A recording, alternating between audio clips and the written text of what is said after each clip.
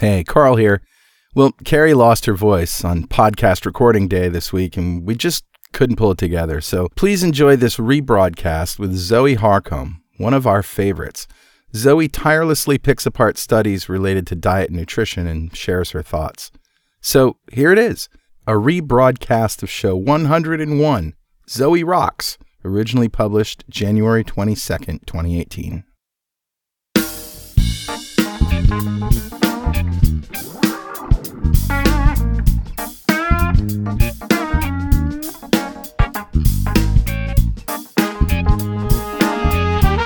Welcome back to Two Keto Dudes. This is Carl Franklin from Connecticut in the United States. And in February 2016, I put myself on a ketogenic diet to take control of my metabolism. In just 2.5 months, I managed to reverse all my markers of type 2 diabetes with diet alone. As of now, I'm 80 pounds lighter with no signs of diabetes or heart disease. Hi, I'm Richard Morris in Canberra, Australia. I've been on a ketogenic diet since April of 2014. When I started, I was very sick with complications from type 2 diabetes. Within 6 months of starting a ketogenic diet, all of my biomarkers of disease had disappeared. I've lost about 100 pounds and I've completely turned my health around. In this show is a document of my progress through ketosis and Richard's experience thriving for years in ketosis. Oh, yeah. And hopefully that might help a few people who are curious about this kind of dietary hacking. Yeah, we're not doctors. We don't want to give anyone any medical advice, but we are keen to share our own experiences. We're actually both software developers, so we're not afraid of a little technical detail, are we, Carl? Nah. We've done some research into our own deranged metabolisms and the science behind that. We hope to share some of that research. Where possible, we intend to put links in the show notes to cite research supporting any claims that we make. You'll probably work out pretty quickly that we're both foodies. Yeah, we sure are. We love to cook and we love to eat. Mm-hmm. And every episode, we both share a keto recipe that cannot be ignored. Cannot. All right, so let's start podcast number 101, Zoe Rocks, Part 1.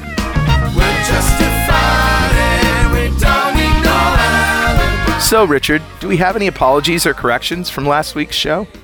That was Keto Centurions. That was our 100th show. And we actually do have a correction, or actually somebody who's written in and said, I just listened to Keto Centurions episode 100. Congratulations on that milestone. And one brief exchange between you both caught my attention. Carl said that he'd read the ingredients of a popular variety of snack almonds. I think it was Blue Diamond. And so Jeff goes on, he says, he noted that one of the ingredients was hydrolyzed vegetable protein, and you both wondered aloud why. Well, plant protein is quite high in glutamic acid, one of the 20 amino acids that are protein's building blocks. What happens when you hydrolyze plant protein? You end up with the monosodium salt of glutamic acid, otherwise known as monosodium glutamate. And there's your answer. Yeah, glutamines. We all love umami, but we have been warned away from that devil MSG. Where food producers use the phrase hydrolyzed vegetable or plant protein, it sounds a lot less evil. So there you go. That's why. Okay. I was more concerned about, what was it, dextrose or maltodextrose or something that was in there.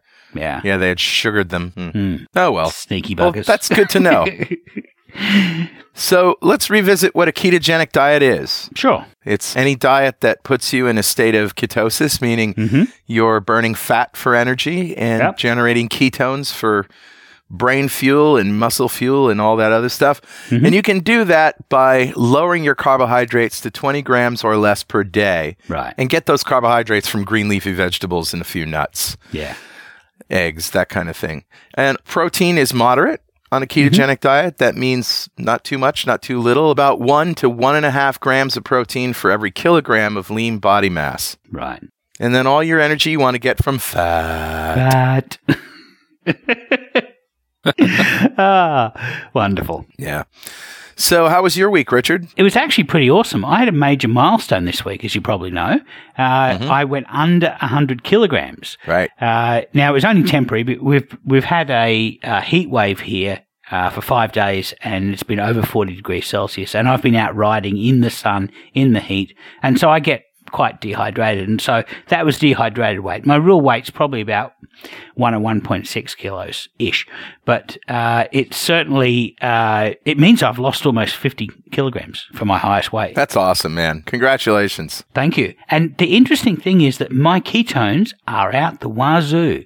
Wow. Normally, as you probably know, my ketones are normally low. Between 0.2 and 0.8 is my physiological range. And I really have to fast for 3 days and then do 2 hours of exercise to get above 1. Yeah. Well, normally your ketones are lowest when you first wake up in the morning. And mine, I mean, they're never over 0.4 when I first wake up in the morning. Except one exception was when we were in Breckenridge at altitude. Yeah, I saw unusually high ketones. But so the interesting thing is, for the past couple of weeks, I've been supplementing an amino acid called glycine.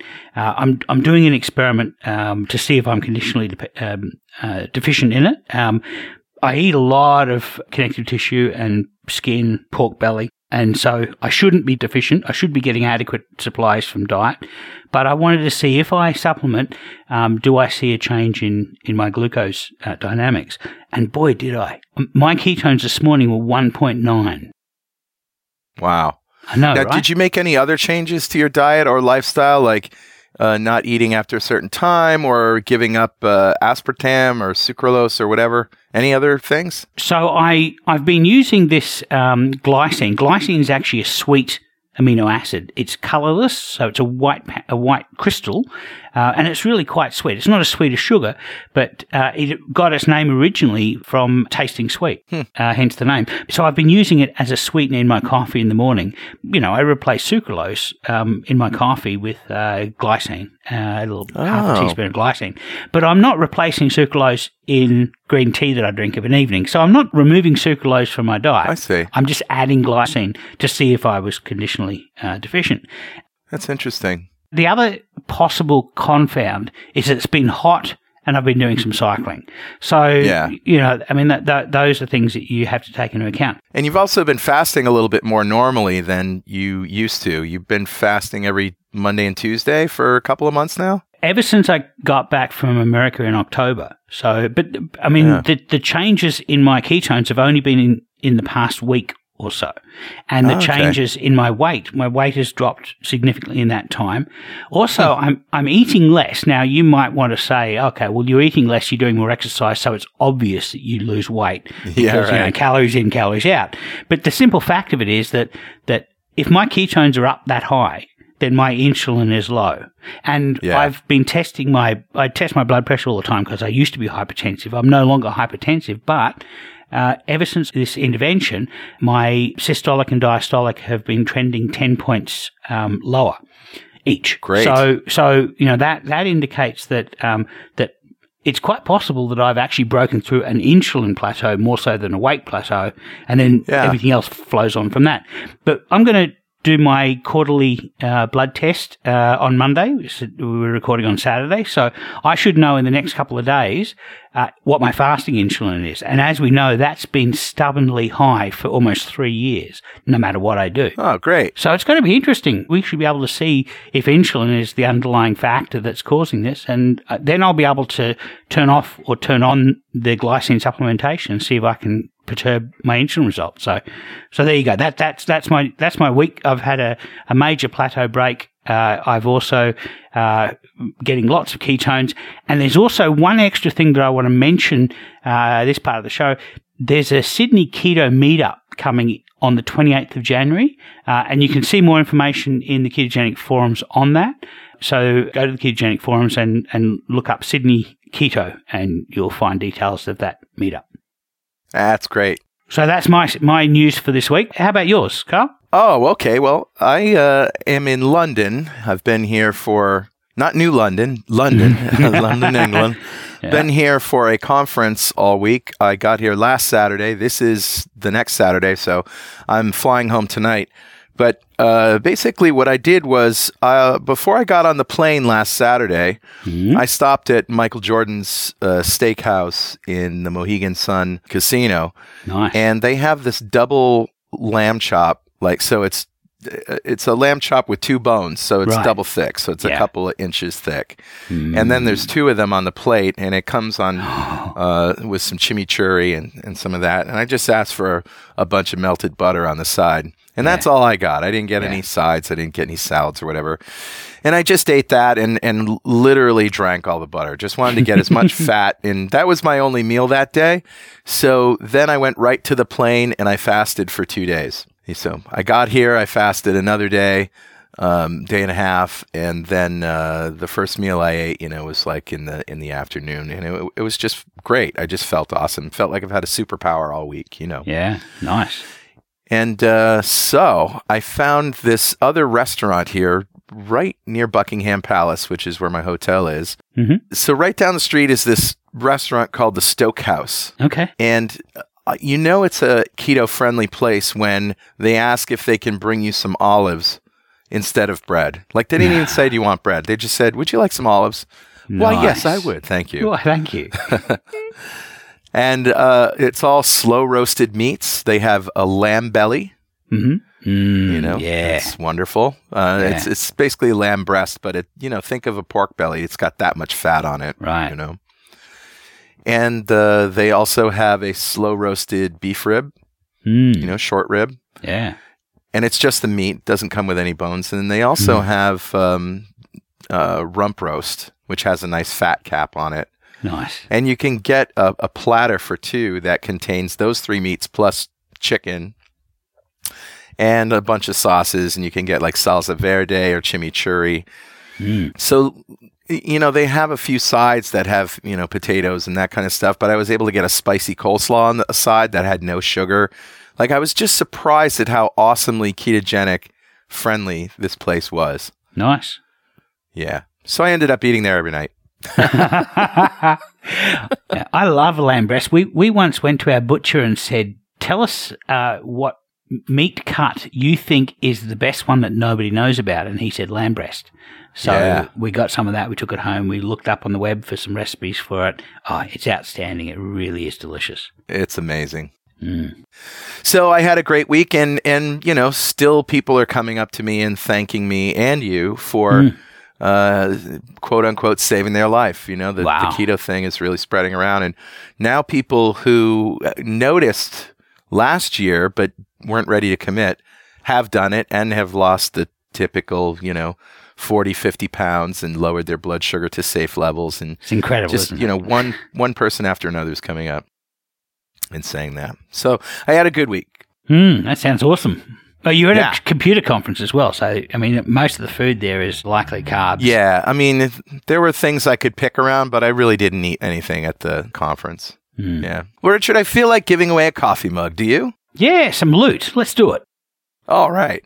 And every show, we like to give away a coffee mug or some other piece of swag to a lucky member picked at random of the 2 Keto Dudes fan club. And you can join just by going to fanclub.2keto.com, answering a few questions, and you're already in the running. Nice. So we just picked a name at random, and it is none other than Glenn Patricio. Congratulations, Glenn. Yes. Congratulations, Glenn.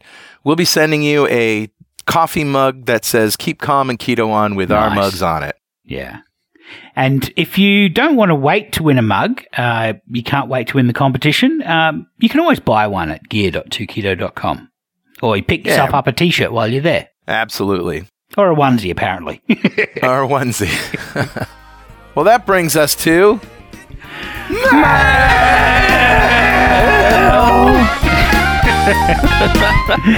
Oh, I love it. Somebody came up to me while I was doing .NET Rocks, a live panel discussion. Right. And came up to me and said, "Man, I'm waiting for you to yell, mail!"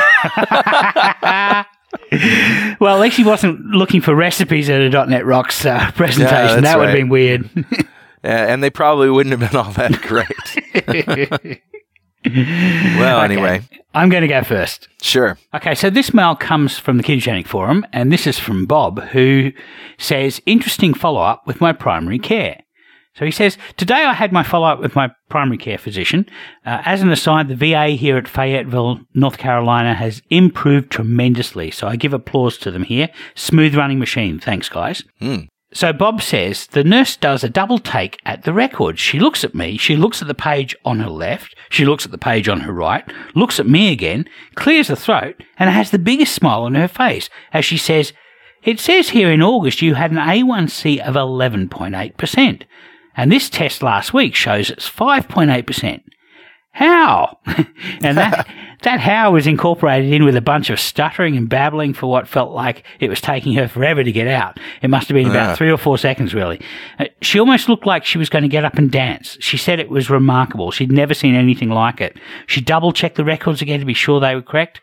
But then when she looked at my weight, she was amazed. She was comparing it to the reading in September, which was 245 pounds, and she says, "Wow, you've lost 40 pounds in 4 months." And I said, "No. It was 40 pounds in 2 weeks." With a much bigger smile than that. Well, I had her attention. She said she had to know, how is it possible to do this? So I didn't break it gently, since she was asking me for it, so I hit her with both barrels. I replaced all my carbs with fat. I try to eat as close to 0 carbs as possible. Her jaw dropped. Maybe I hit her a little too hard. After a moment, she asked if it was difficult, and I admitted the hardest part was giving up the addiction to carbs, which she admitted is her problems as well. She says that she's got to have her pizza. So I began to mention the foods that I now eat: steak, eggs, bacon, my 500-calorie coffee. My visit was no longer about my diabetes. It was about introducing her to keto, and I was fine with that. She was slightly overweight, not nearly to the extent that I was, but was just this side of noticeable. But not so much that I would say she was fat, more like normal with a little extra, and she was eating up all the information. She had more patients to tend to, but I could tell she wanted more. She kept stalling and asking more, so I gave her Dr. Fung's name, a quick summary of the obesity code, and the address to this forum, this ketogenic forum. Hopefully she comes here and reclaims control of her sugar-dominated health. Wow. He then goes on to say that his doctor comes in to talk to him, and that was a totally different experience. Yeah. So the doctor looked over everything and said, "Okay, keep taking your BP meds, your statins, and the metformin." I told him I haven't been taking it since mid-November. He said, "Okay, just don't discontinue them, as your blood sugar will spike really high, and that could harm you." I got really serious looking, so he would pay attention this time, as I told him the how and the why I discontinued it on my own, which prompted me to ask about the benefits of continuing it anyway for other reasons, such as, if I take my metformin, will I reverse insulin resistance? And that I had never been taking statins ever. That was news to me that I was supposed to be taking those. This got his attention, caused him to open my records and look again, make sure he was looking at the right Johnson, and said, "Oh, I see. Very good job on lowering your A1C. You must be eating much healthier and exercising a lot now." So I leveled with him because I needed him to understand. I wanted to know if taking metformin could help with my insulin resistance. He refused to talk about it, said I needed to talk with my endocrinologist about that, and that I should just continue taking my meds to prevent a sugar spike. That's crazy. It's incredible. So anyway, Bob says, "Look, I stood up, I shook his hand and said, 'Thank you, Doc.' It was at the most an underwhelming experience. I was prepared for some confrontation of some kind, but instead I was just received with meh. At least the nurse got some interesting information to help her out. That by itself makes the entire day worth it." Wow. Well done. Yeah, well done. Well, hopefully, I mean, if the nurse has come to join the forum or is listening to the podcast, welcome. We're glad to have you with us. We hear this all the time. All the time. Sometimes doctors just don't have time. If they have only 5 minutes to see you, 5 minutes to analyze your charts and make a recommendation, they don't really have time to go into details. And, it sounds like this was the case. The nurse probably had a little bit more time and also had a personal interest involved. And she was obviously paying attention to the HbA1c, which is an important number to pay attention to. The doctor looked like he wasn't that interested in it. So hopefully Bob's endocrinologist will give him meaningful information about whether he should continue to take metformin for insulin resistance. My own experience is that when I stopped taking metformin to prove a point, the amount of insulin that I had to make to keep my glucose in control went up. So that's just my own experience. But anyway, good luck with keeping calm and ketoing on, Bob. Yeah. Congratulations, Bob. That's great news. Yeah. So what have you got, Carl? Well, I'm going to read a 5-star review that was left for us on what we used to call iTunes and now we call Apple Podcasts. Right. And that's what they call it anyway. But here it is. Before hearing of this podcast, I already knew about the ketogenic way of eating. I tried it for a few months previously, lost 40 pounds, and missed my pizza and lasagna, so I went back. Fast forward to August 2017. I was sent to the emergency room with blood sugar levels of 594. Wow. Ouch. Yeah. A life-threatening condition if left untreated. Absolutely. I didn't even know I had a problem. My A1C was 11.7. Wow. The doctor said, pay close attention to the nutritionist and what she has to say. Uh-oh. The diet they wanted me in to manage my type 2 diabetes was basically the same way I had been eating for years, just with a few lower carbs. I was ecstatic. Living with diabetes is going to be easy. Yeah. They wanted me to eat between 45 and 60 grams of carbs per meal. Wow. Woot! I can do that. Yeah. I did less than that per day while on keto. Yeah. Well, my blood sugars did not improve. Even taking the max dosage of metformin had little effect, and I felt like I was doomed. Yeah, no kidding. Then I decided to go keto again. What did I have to lose? Sure. I can go nearly carb-free. I did it before. But can I with diabetes? That might complicate things. That led me to this podcast.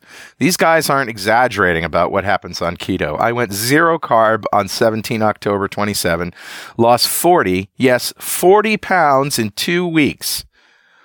I felt great. This series of podcasts not only explains keto for the person who has never heard about it, but it also explains things in such a way that it will make doctors who have poo-pooed it reconsider what the medical establishment says. A keto diet should be the first thing attempted for someone diagnosed with type 2 diabetes, not drugs. Well, 3 weeks after starting keto, I gave up the meds. My blood sugar stayed perfectly normal without it.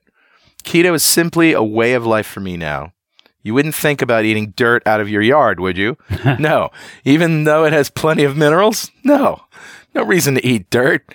I feel the same way about carbs now. I get everything I need on a keto diet. Yep. Plus, I'm burning my body fat, and I have not worried about my diabetes taking my feet or eyes or brain. The 2 keto dudes rock. If you're curious, want to know what this is all about, if you have diabetes or just want to lose a dozen or a couple 100 pounds and sit back and enjoy, you'll be amazed at the health benefits as well as the science behind ketosis.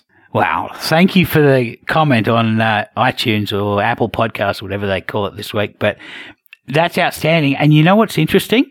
Both of those stories are very, very similar. I mean, they are. The first guy, Bob, his HbA1c was 11.8, and he lost 40 pounds in 2 weeks. And the second guy, his HbA1c was 11.7, and, you know, he lost 40 pounds in 2 weeks as well. 2 weeks, so yeah.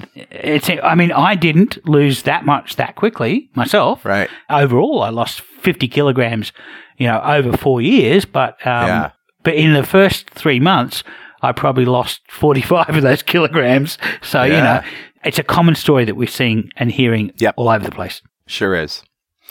All right. Well, this is, it's time for our interview, and our guest isn't here with us right now, but while I was here in London, I trekked out to Wales to the home of Zoe Harcombe.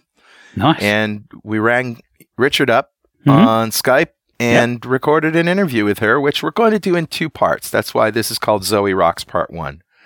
So we're going to play the first half of our conversation with Zoe Harcombe right now. Heard you say you're due for a little.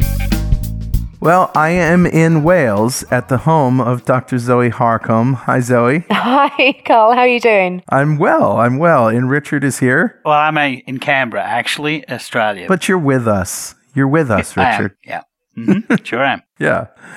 And we're just going to have a little chat. So I remember the first time I ever noticed Zoe Harcombe. She was tweeting, and I mean, lots of people in the low carb community tweet, and she was doing her submission for a PhD.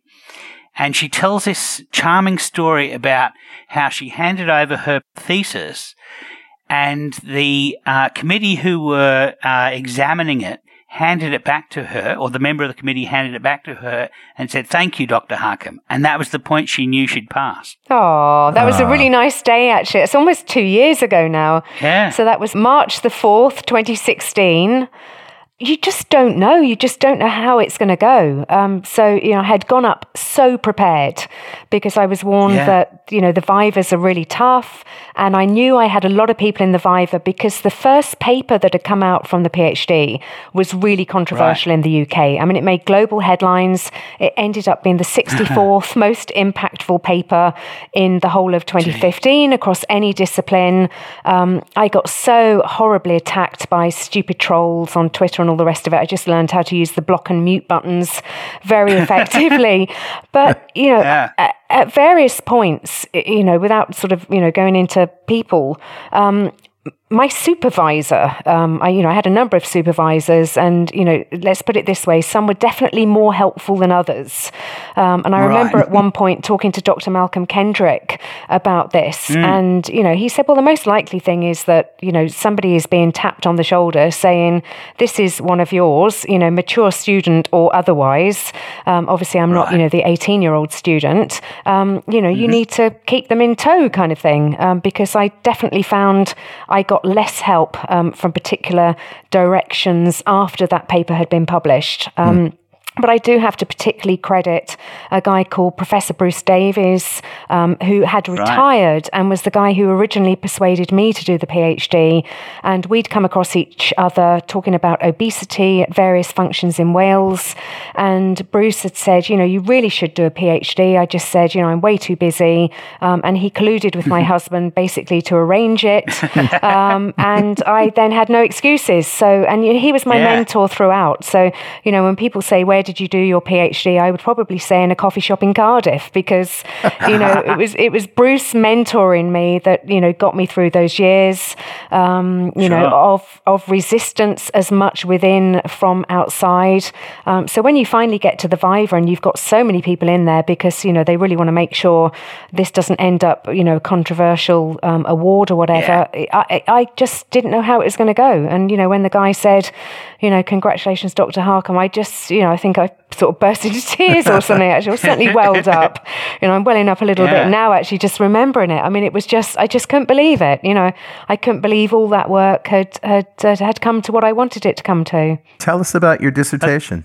So the dissertation basically asked the question, were we right to introduce the dietary fat guidelines? So the two dietary fat guidelines that we introduced were, of course, to have no more than 30% of our daily calorie intake in the form of total fat and to have no more than 10% in the form of saturated fat. Those are the two dietary fat guidelines introduced in the US in 1977. The UK followed suit in 1983. Other countries then largely followed suit, and they have really not been changed in the last 40 or so years. So what I wanted to do was to examine the evidence base for those dietary guidelines in 4 parts, to say, was the epidemiological evidence available at the time in 1977 and 83, would it have approved the introduction of those guidelines? Better still, would the randomized controlled trial evidence have approved the introduction of those guidelines at the time? And then, with the benefit of hindsight, to bring it up to date and say, okay, if, as was found, there was no evidence at the time, either RCT or epidemiological, being as reasonable as we can be, let's look at the evidence that's now available or was available in 2015, 2016. Would it now substantiate those two dietary guidelines if they were being introduced today? And the evidence again said no. So those 4 parts, then and now, RCTs and epidemiology. And what I also used, which made it even more novel and unique, was the modern method of systematic review and meta-analysis, which was just about available to the committee. The first use of that term comes around about 1976. But you can largely say the American and the UK committees would not have been familiar with the concept of systematic review and meta-analysis, but we are today. So we can pool all the studies that were available at the time, but they didn't even reference most of the studies that were available at the time. They referenced the 7-country study and not 5 other epidemiological peer-reviewed studies that came to completely different conclusions. They may have referenced the mental health study in Finland, which was not randomized, not controlled, and yet they didn't reference the randomized controlled trials that were available. So they were so selective with their so-called review of the evidence and seemingly picked off what they wanted to conclude rather than what all the evidence considered objectively would have concluded. And of course, the consequences have been catastrophic. Didn't Ancel Keys actually come out and suggest that maybe he was wrong about his hypothesis, and by then the ship had already sailed? I do think that in our field, Ancel Keys is quite often unfairly treated.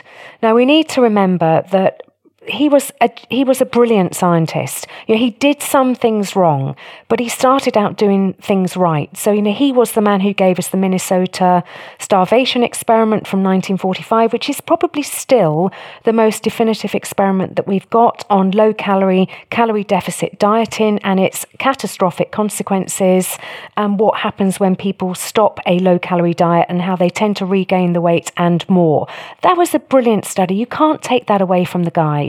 The 7-country study was also a brilliant study. And to be fair to the guy, he went into the 7-country study thinking that total fat was associated with heart disease because people confused the 6 countries graph. I've got this clarified on my blog if anyone wants to go to zoeharcombe.com and see the clarity. The 6 countries graph that came from a presentation that he did in 1953 at the Mount Sinai Hospital, where he famously put up data for 6 countries that showed a strong relationship between heart disease in middle-aged men and the total fat intake in the diets of those middle-aged men.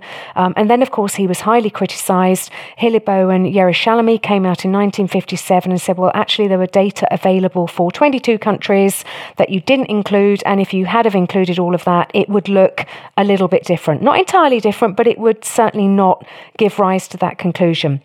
That's the one naughty thing that I think he did. And scientifically, that was lacking in integrity, and it let him down. It did him no credit because he was better than that. So he went into the 7-country study thinking that total fat caused heart disease, or was at least associated with. And to be fair to him again, he concluded at the end of the 7-country study, and this is not widely known, that total fat was absolutely not even associated with coronary heart disease or deaths from coronary heart disease. What he did think then was that saturated fat was associated with deaths from coronary heart disease. But again, when you look at that one study, in among the peer studies in Honolulu, and of course the Framingham study and the London Bus and Bankmen study, none of them found any association with saturated fat and heart disease.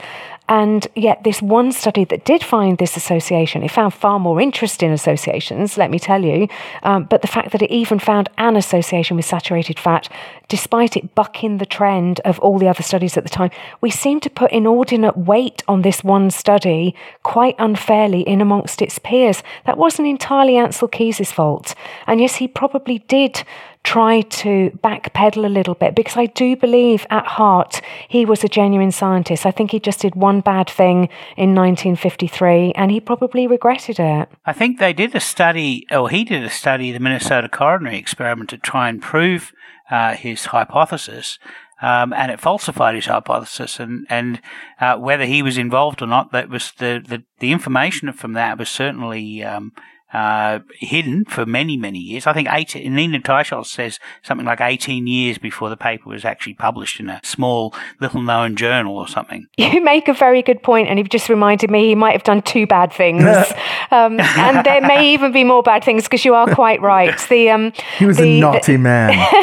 I'm just trying to be academically fair here, but yeah, that's 2 bad things now. That kind of sets a trend. Yeah, so the Minnesota coronary study, where they gave these men, basically this terrible diet, very low in saturated fat and pretty high in, fake alternatives. And they really didn't do very well. It didn't quite prove that the, fake alternatives were going to kill you, but it certainly didn't say that they were going to help in any way. And then you are very right. It was published way later than it should have been.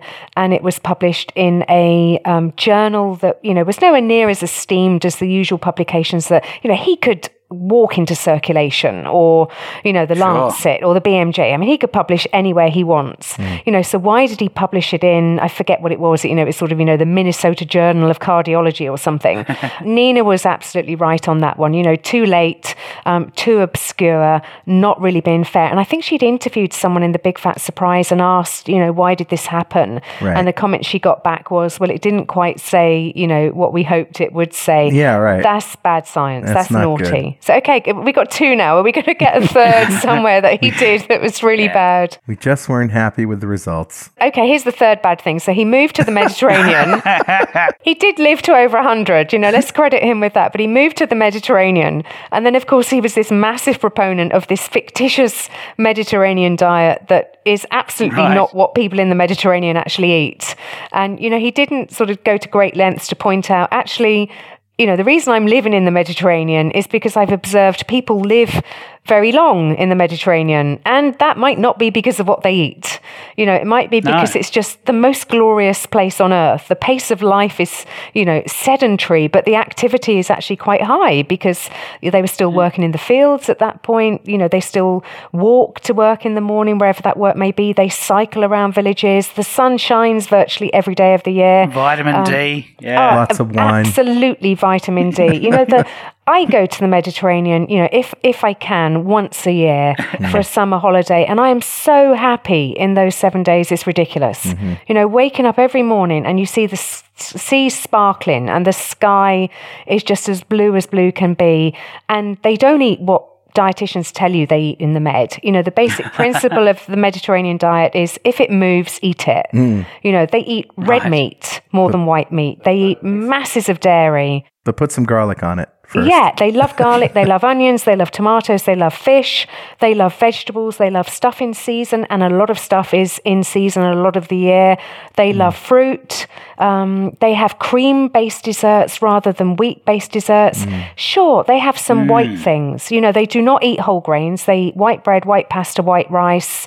And if they eat a lot of it, they end up really, really fat, like the Italian women in mafia movies. And if they don't eat a lot of it, they end up really, really slim, like Sophia Loren in her 80s. Yeah. So it takes your choice. You eat the animal foods without the white stuff, and you stay slim and live long and gorgeous, or you eat the animal foods with the white stuff, and you probably will get a bit porky. So speaking of white stuff, a family member now famously sent me an email with a quote from a Harvard scientist or professor who said something along the lines of there's no definitive evidence that sugar causes type 2 diabetes. And I wonder, do we need definitive evidence when we know the biological mechanisms by which carbohydrates and sugar in particular turn into high blood glucose levels, which leads to insulin resistance. And insulin resistance over time, given enough time to develop, will lead to type 2 diabetes. If you know those mechanisms, do we really need to make a bunch of people diabetic in an RCT to get that quote-unquote definitive evidence? The short answer is no. We know that diabetes type 2 is essentially a disease of carbohydrate metabolism, the inability to metabolize carbohydrate. The ultimate empty carbohydrate is sucrose, sugar. So it surely should be the first one that we give up. People then should consider giving up more of the carbohydrate range because other simple sugars are really not going to help either. Whether that's glucose, fructose, galactose, or, combinations thereof, sucrose, which of course is 50-50 glucose and fructose. One of the things I get most attacked for on Twitter is, when I dare to point out that fruit is essentially sugar. And fruit is varying combinations of fructose and glucose. Sucrose just happens to be the perfect 50-50. Some fruit will be higher in fructose than glucose, and some fruit will be higher in glucose than fructose. But it's still not far away from the 50-50. And to the body, the sugar coming from fruit or the sugar coming from the sugar bowl is essentially the same thing. And the body has to try and handle it in the same way. And I think type 2 diabetes, to me, is the body basically saying, you're giving me too much carbohydrate too often, and I just can't take it anymore. You know, I've got this finely tuned, brilliant mechanism called the pancreas, which will put sugar into the bloodstream when you need it, and it will take sugar out of the bloodstream when you need me to do that, because your blood sugar level should be meticulously controlled. But you, dear human host, are just chucking in carbs for breakfast, and then you have a muffin, and then you have an apple, and then you have a sandwich, and then you have a bag of crisps, and then you have something in the afternoon, and then you have pasta for dinner, and then you go on some crazy carb binge in the evening, and you do that day in, day out. And you're expecting me, this brilliant mechanism, to handle all of that on a regular basis. Guys, enough's enough. Type 2 diabetes to me is the body saying enough's enough. No more carbohydrate. I think possibly the type 2 diabetic diet that's recommended may be the low-hanging fruit in this area, because I know when I was diagnosed with diabetes, I switched from a standard Australian diet, similar to a standard American diet, to the diet that I was told to eat, and I only got worse. And when I went back after learning about keto, and I went back and analysed the diet, they were feeding me 300 plus grams of glucose per day for somebody for whom the only differential diagnosis that they had was that I was unable to process glucose safely. It is criminal, isn't it? I mean, this is why I love the work of Dr. David Unwin so much. He's a doctor in the UK who has been treating his diabetic patients, type 2 particularly, with a change in diet. And to his absolute credit, he discovered this new way of eating with the patient walking into him, and he did a double take as this woman walked in and said, "Oh my goodness, what have you done? Last time I saw you, you were way heavier. You look fantastic. Your glucose is fantastic. What have you done?" And she said, "Doc, you're not going to be happy. When I tell you what I've done, you're going to give me a row." And he said, "Go on, try me." So she said, "I have pretty much slashed my carbohydrate intake. I don't have fruit and toast for breakfast. I don't have orange juice. I'm having bacon and eggs." And, and he went away and he researched it and he said, "You know what? There might be something in this." And he now says to patients, I was speaking at a conference with him in Switzerland last November, and he said this really powerful thing to a member of the audience who was wondering, could we do this as doctors? Was it, it was a conference of doctors and chief medical officers from around the world. And they were questioning whether people would choose to do it, whether they would stick to it, whether it's sustainable. And David said, since discovering this, every patient who I've diagnosed with prediabetes or type 2 diabetes, I have said there are a couple of ways we can now go. We can go down the lifelong medication route, and you'll probably need more meds over time, and we'll see how that goes. Or there is a very promising new pathway, which is looking at diet. And I give you a diet sheet, you stick to the diet sheet, we probably won't need meds, you will probably lose weight, you will probably feel less hungry, and you will probably feel better. And your diabetes will probably go away. And your diabetes will probably go into remission. Which do you want to choose? And he said, to this date, not one single person has said, "Oh, doc, just give me the meds." Yeah. I want the crisps and the chocolate and the cakes, just give me the meds. People don't want to take meds on a daily basis.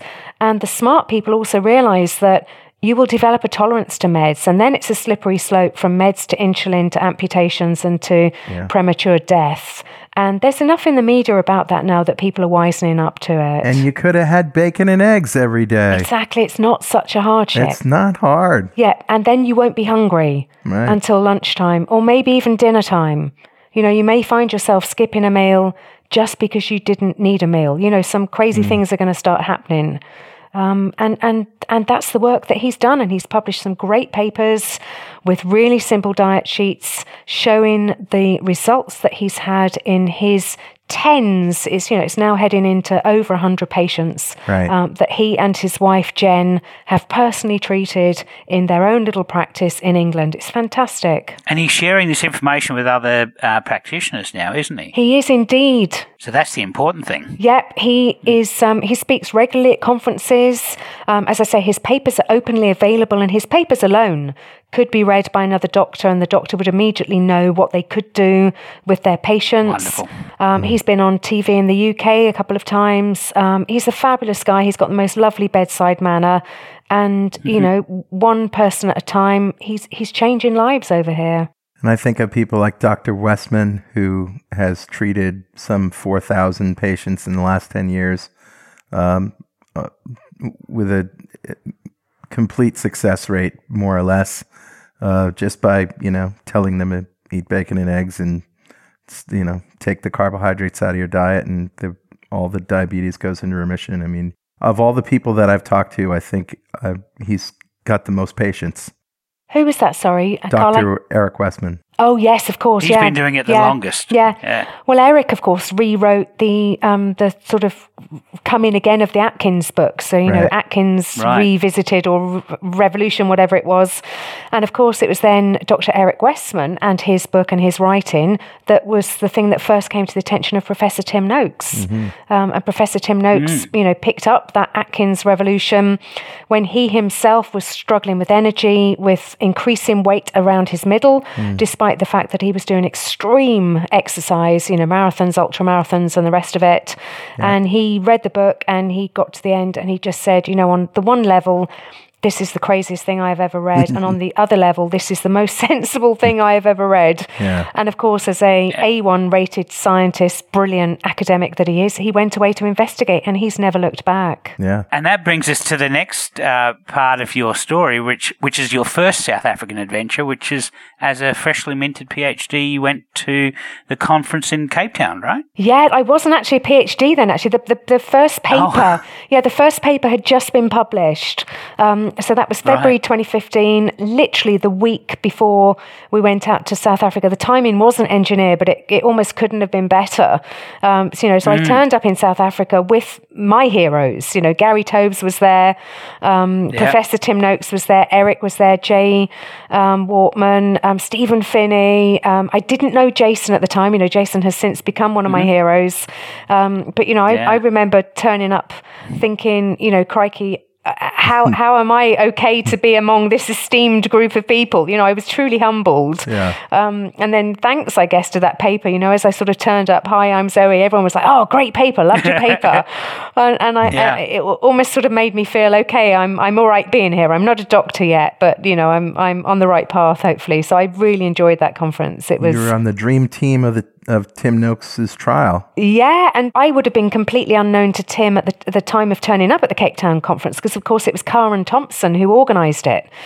Because unbeknown to us at the time, something had been happening in the background. So there was this crazy tweet exchange back in February 2014, and then various other things happened over 2014, but it wasn't until early 2015 that the prof was told that he was going to be charged with medical misconduct or whatever nonsense they were going to charge him with. Right. So during all of this hanging over him, even before knowing he was going to be charged, Karen had said, look, this is my grandfather's best friend. I'm going to show him that he's not alone. I've seen these people on Twitter.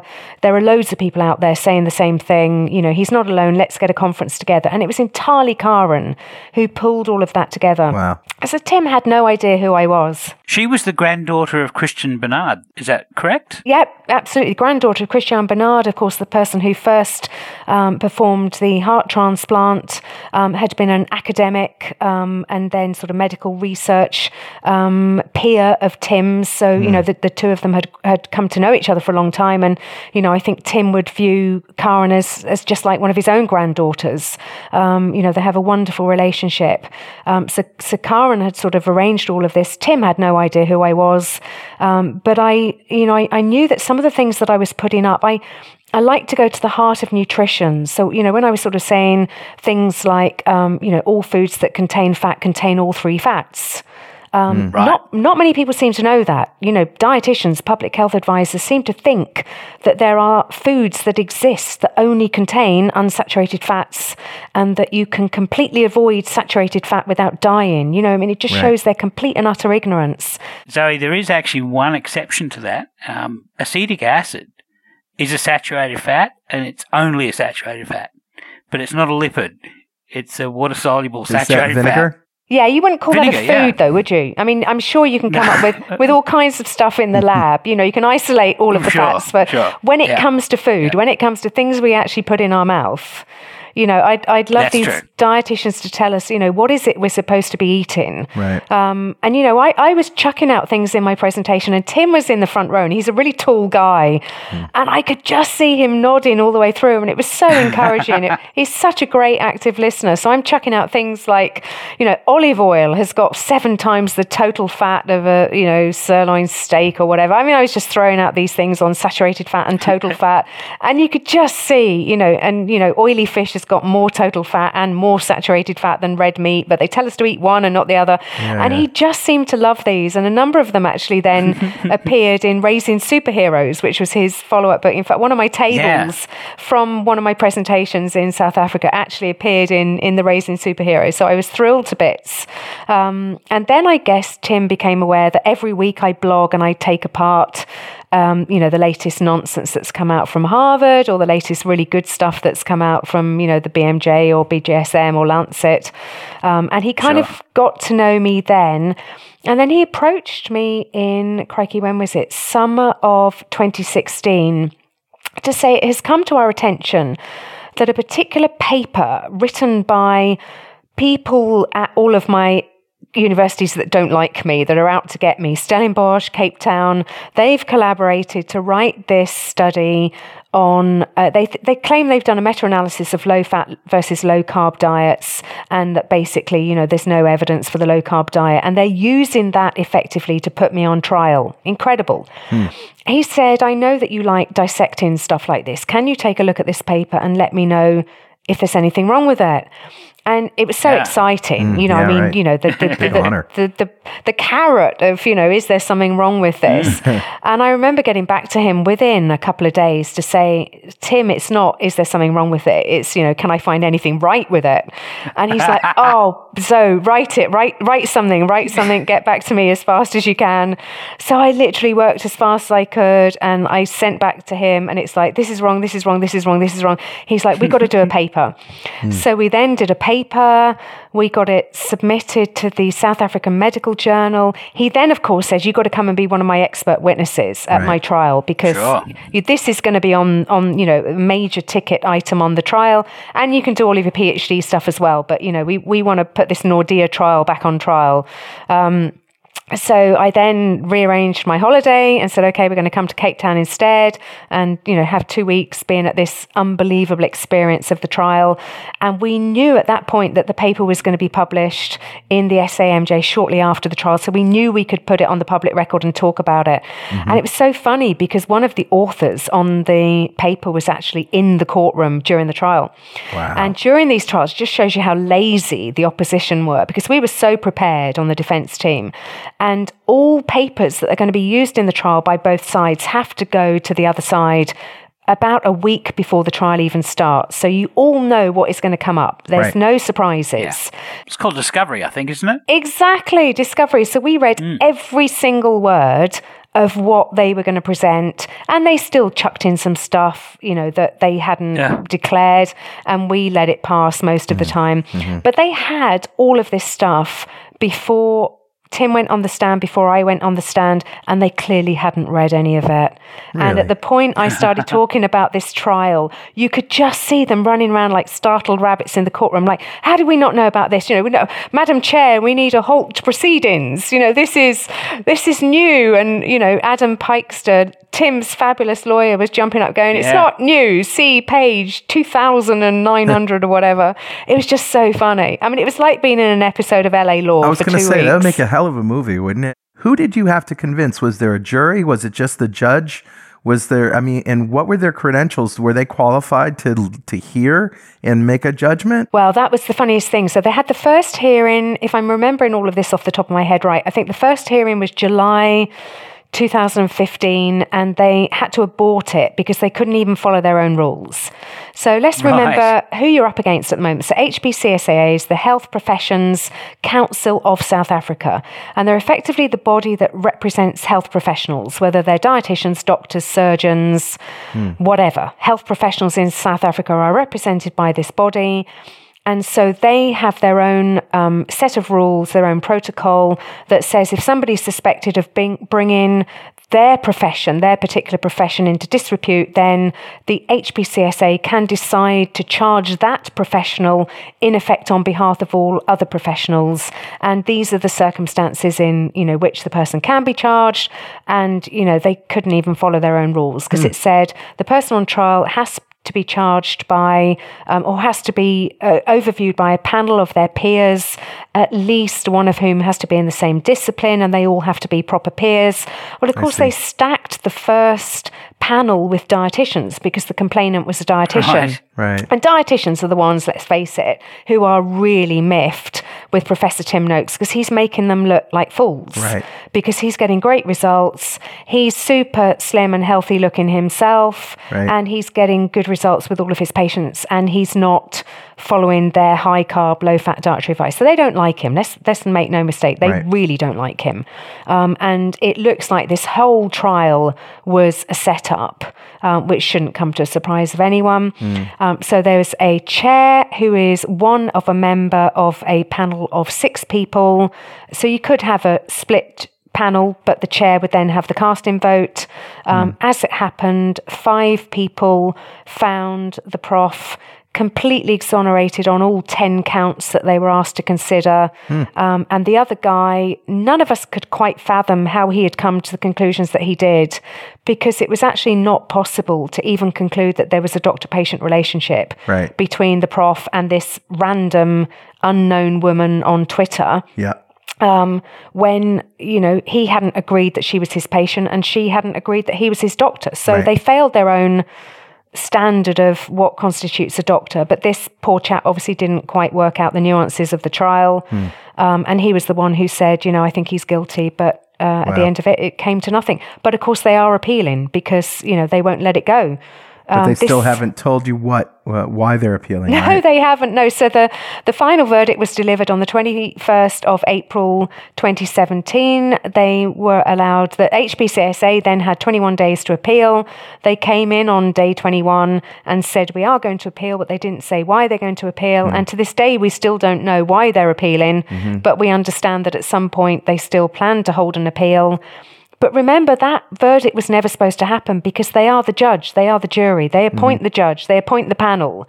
They are never supposed to fail in any prosecution that they choose to bring because all the odds are in their favour. This just wasn't supposed to happen. But they presupposed the verdict, didn't they? Yeah. So it wasn't televised, the whole thing, but Marika Sabouros is just a master wizard at putting in 140 characters, I know, every nuance that was happening in the room. And so all across the world, watching Marika's Twitter feed to follow this. And at one point, they claimed that Prof was guilty before even the summation arguments had happened. I'll try and remember my dates now. I mean, I should be able to remember them accurately. Okay, so the trial finished it was definitely a Wednesday, about 5 p.m., and I think it was the 26th of October, 2017, and I was with the prof and his delightful wife, Marilyn, on Friday of that week, which should have been the 28th of October, and 2016, I think. 2016, yes, thank you. Yeah, so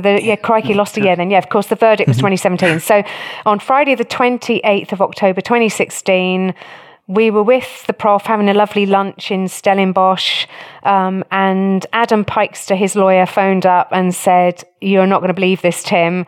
I'm sending you something by email. Open it up, read it." And Tim sort of read it out loud to us, and he's just like, "They found me guilty." And at the end of the session on Wednesday, the judge had said, right, we're going to meet as a panel the first week in April 2017. We will then deliberate on these dates and we will then deliver the verdict. We will. She committed to it on the 21st of April 2017. That's what's going to happen. And yet the HPCSA, no, we won't bother with deliberations next year. Let's just announce him guilty now, which of course spectacularly backfired because, as you say, Marika spotted it, alerted Adam. Marika and then Adam then alerted Chair Joan Adams, who was apoplectic because... Oh, she would be. Yeah, it completely undermined her authority and her integrity. And it was withdrawn within about 2 hours. But not before. I was with the prof and Jake White, the legendary coach, was sort of, phoning up and texting saying, "Oh, Prof, I'm really sorry to hear this." And, Tim was going back, "Jake, don't worry, mate. Don't worry. Thanks for the call, buddy. But don't worry." I mean, the number of people that Tim must have in his address book, that would be a good mobile to steal, I tell you. He knows the who's who of the elite sporting world, and they were all saying, "Tim, we love you. What's going on?" So that was quite funny. So a lot of our listeners, and I had this experience as well, have had doctors who are afraid of losing their license and therefore won't recommend lower carb diets and high fat diets especially. And my doctor looked right at me and said, I can't recommend this diet because if there's one ancillary heart attack, I could lose my license, which is complete BS, first of all. But second, it just shows you the fear that these doctors have. And then I look at doctors like, Dr. Westman, Ted Naiman, and Jeff Gerber, and all these guys who are just out there doing it and reversing their patients' diabetes and not having problems. And I wonder, have any doctors approached you about, hey, if I get sued, will you come,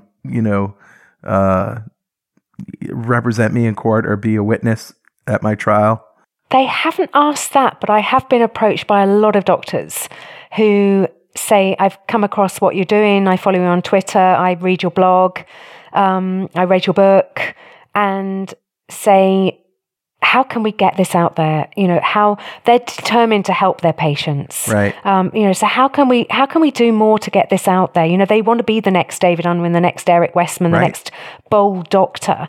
But isn't it just criminal that when there is no evidence for the current dietary guidelines, there just is no evidence for those guidelines, and yet there is simultaneously this system that says, okay, but if you follow those guidelines, you won't get sued if something untoward happens. Gary Taube said this in Good Calories, Bad Calories. He said, you just can't advise anything other than a low-fat diet, because to do so would just be to risk your profession, your medical license, to end up in exactly the same kind of place as Tim. And who on earth would want to go through that for 4 years? Right.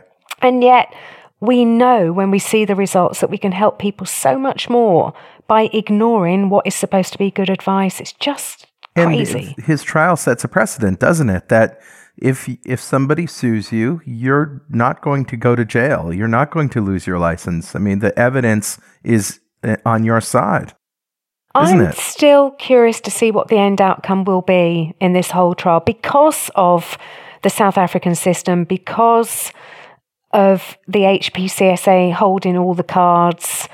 It would not surprise me if at some point they find some way of taking away the prof's license, despite the fact he doesn't even practice and hasn't practiced for many years. I still think that this is so important to dietitians and people dishing out the conventional advice that they will do whatever it takes to find a way to be seen, to justify their own advice. They just won't let it go. It's obsessive. Get over it, guys. Ship has sailed. Move on, Have a steak. Yeah. I think part of the answer to this, because we really have a diabetes epidemic that's coming crashing on our shores right now. It's a tsunami. And I think part of the answer to this is not to attack this from the top down, but from the bottom up, and really do what Tim's doing with his Banting book, helping people change their own lives and then turn around and change the lives of their loved ones. And eventually the dietitians are just going to run out of clients. Wouldn't that be lovely? I mean, I do think, the reputation of dietitians is being seriously harmed worldwide. And, every now and again you might see something saying, oh, you know, we've been advising low carb diets, you know, for like 5 minutes or whatever. Right. And then and then you go and look at the sort of the paper they're referring to, and it might be, you know, you might be able to go as low as 45% carbohydrate. It's like, oh, guys, you know, when you actually publish a paper that said, you know what, for the best thing you could do for type 2 diabetes, if not type 1 as well, is to get your carb intake as low as you personally can stick to and enjoy. And, you know, eating is holistic. It's about sociability. It's about enjoyment. You know, if 75 grams works for you, great. If 25 grams works for you, maybe even better. But, you know, the day they come out with something at that kind of level, okay, is the day I might say, finally, you've turned the tide. But don't, whatever you do, try and claim you got there first, because I will just fall over myself laughing. Right. Excuse me. Well, Zoe, we're running out of time for this episode, but we want to continue talking. So we'll just extend this to the next episode of Two Keto Dudes. So thank you for sharing with us. Oh, pleasure. Look forward to the next one. Okay. Heard you say you're due for a little. Wow, that was just great. Zoe is such a rock star, isn't she? I didn't get what Zoe does until I talked to her. That she just loves picking apart science and picking apart studies and the news that comes out and helping us make sense of it. That's what she does. Yeah, that is. And she's very good at it. Yeah, very good at it. Well, are you hungry? I'm hungry. I think it's time for some recipes! Probably some tapas recipes, because it's January, and this year we're doing appetizers, and the whole of January we're doing Spanish tapas. And what's great about tapas and small plates in general, which we're doing all year, is that small plates are very suited to keto because we typically don't eat as much as we used to. Right, yeah. And so making lots of little small plates sometimes allows you to manage how much you eat a lot easier. It's certainly great for judging satiety because, you know, if you have 5 little small plates and you have a bite out of one plate and then you move to the next one and maybe you start to get satiated already, you know, you can put all the plates back in the fridge and bring them out as soon as you get hungry again. So, yeah, it works really well. Exactly. All right, so I'll go first. So what do you got? I've got keto tapas meatballs. Nice. So oven-baked, braised meatballs are a staple of tapas. Typically, you want to make them in an earthenware pot with some sort of sauce that's a little bit fragrant, and then you take them out and you serve them one at a time, usually in a little ramekin or on a big spoon. You know, those Chinese spoons are perfect for serving tapas, like the porcelain ones. Porcelain ones, But I use little ramekins, and that's just fine. So for the meatballs, you're going to use 750 grams of minced beef, veal, and pork mix. So that's your basic meatball mix, equal parts ground beef, veal, and pork. You can use just beef and pork. You can use just beef. It doesn't matter. You know, you're making meatballs. Crushed garlic, 3 cloves worth. A medium egg. 3 ounces of crushed pork rinds. That gives it that binding. Yeah. And the thing that, for me, softens meatballs is oil. So I'm adding 2 tablespoons of extra virgin olive oil to the mix, and then about a half a teaspoon of salt. And you may or may not want more salt, but, you know, for us, salt is good. And I've never complained that food was too salty since I went keto. Isn't that neat? Well, one interesting thing I've noticed about beef mince and pork mince and veal mince is the massive variation in fat content. And so, I mean, here in Australia, the fat in minced beef goes from 2% fat to 17% fat. So if you can only get the lean versions, then you might have to add a little bit of extra virgin oil. Okay, so we're going to make a sauce. So you need, for that, 1/4 cup of extra virgin olive oil. Right. A small onion or half an onion chopped finely. You don't want too many onions. 2 tablespoons of dried chili peppers, and I like to use ancho chilies. Okay. And you can get those at any Spanish or Mexican store. They're dried ancho chilies. They're not really spicy a lot. They have a little bit of heat, but they've got a lot of flavor. Nice. So you want to chop those up nicely. A tablespoon of cumin or cumin seed. If you want to toast the cumin seed, that also works really well. Yeah. Bring out the oils.